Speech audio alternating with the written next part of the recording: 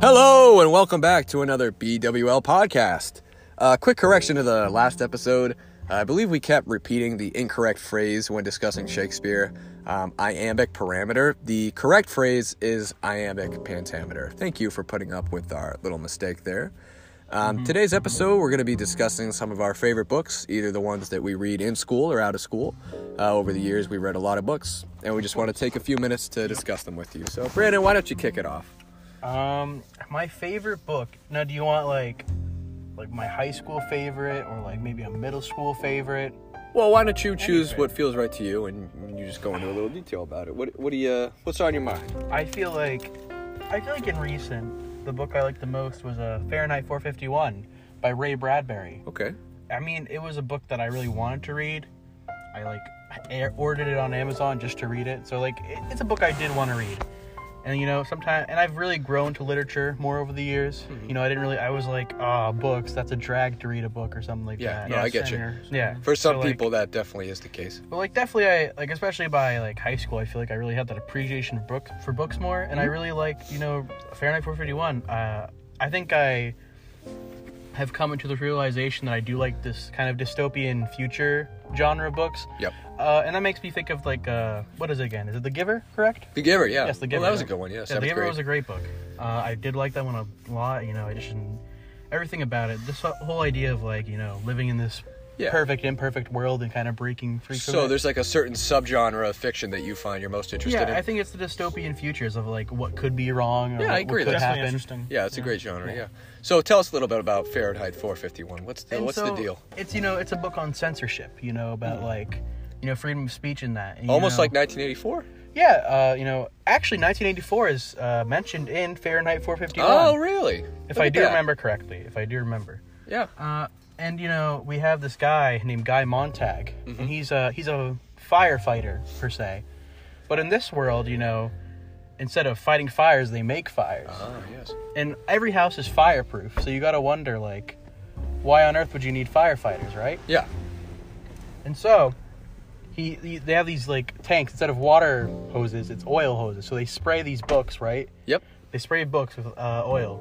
And then what they do is they light all the books on fire, because, Connor has just exited the car. We do not know. Connor has left Connor's car. Connor is now moving Dan's windshield up. Connor is now returning. Connor is not returning. Connor is moving Dan's other windshield up. Windshield wiper. Oh, the woes of a parking lot. Anyways, continue, Brandon. Anyway, they basically cover books in this kerosene oil, then burn them, because, you're not allowed to read books. So they put certain thoughts into your head. Yep, censorship. Yeah, makes sense. And Guy Montag, Connor's now returned. Connor's back.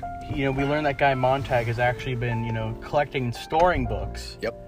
And, the big climax happens when the captain finds out. So now Guy Montag's on the run. Okay. All for his love of books, Yeah. I feel like we can never forget about books. I feel like that was Ray Bradbury's whole thing. So it's a book about books. It's a book about burning books and how we should never burn books because they're important. I like to our that. history. That sounds interesting. I'm definitely interested in reading that. Definitely a good lesson. Mm-hmm. So, Connor, what's some of your favorite books, or a book that you've read in your past few years? Well, I'll go with the current one I'm reading. I'm currently reading Lord of the Rings. Okay. Which, it was popular before the movies, but a lot of people know it from the movies. But the book, of course, as usual, is much, much better than the movie. Yep. Of course. Much more in depth, a lot more character development than you get within a film. Especially because, it's a read at your own pace kind of thing. And that's it, yeah. A movie's this is your time you're given, and this is what you're doing. Yeah, you can kind of make it your own. And, movies cost a lot more than a book, so, yeah. Now, the author of that was J.R.R. Tolkien. How do you like his style of writing? I love his style of writing. I mean, it's fun. It's definitely, I guess you could call it different. Does he have any, distinctive factors? Does he do certain things that are very unique to him, or is it just more of a general?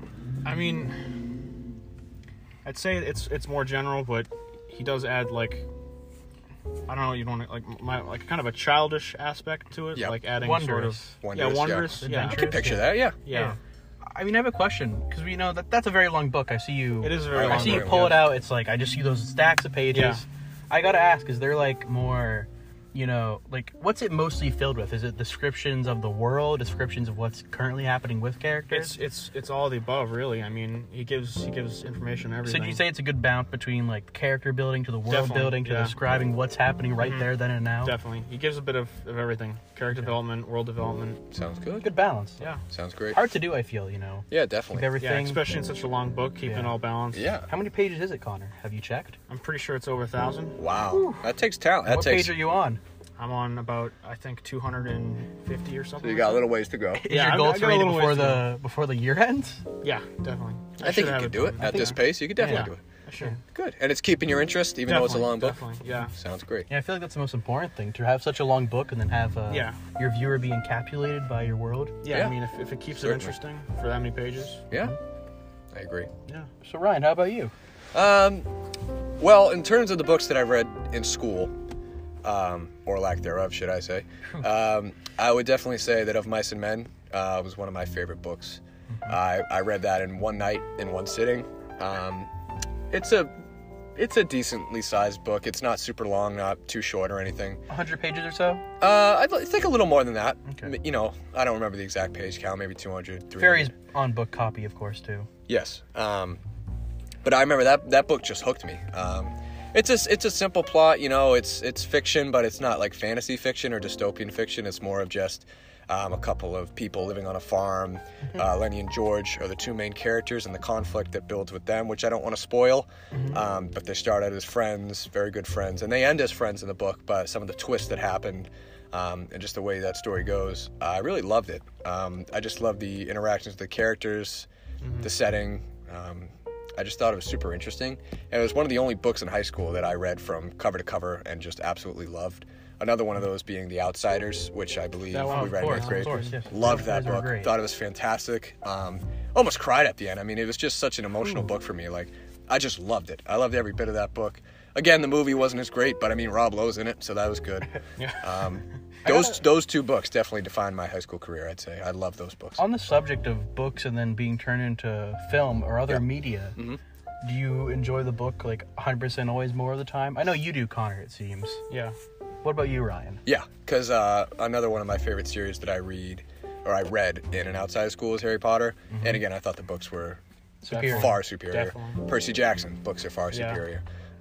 So I'd say about 90% of the time. And you might have a random gem here or there. Yeah, You might have yeah, some that true. equal the book. Yeah. But I feel like for the most part, the books are just so much superior just because you have so much more time. I'd have to agree. And yeah. it's the author's vision. They can say it word for word. There's just some things that Yeah, you there's can't no convey in film. You know what I mean? changing or censorship or anything adjusted, you could say. Yeah, Yeah, it's just yeah. exactly what the author envisioned, and I think that that's why it's a better medium to consume the stories in. And on those mediums, would you Yep. boys say, have you felt more emotion when reading a book or seeing something in a theatrical way of like a movie, a TV show?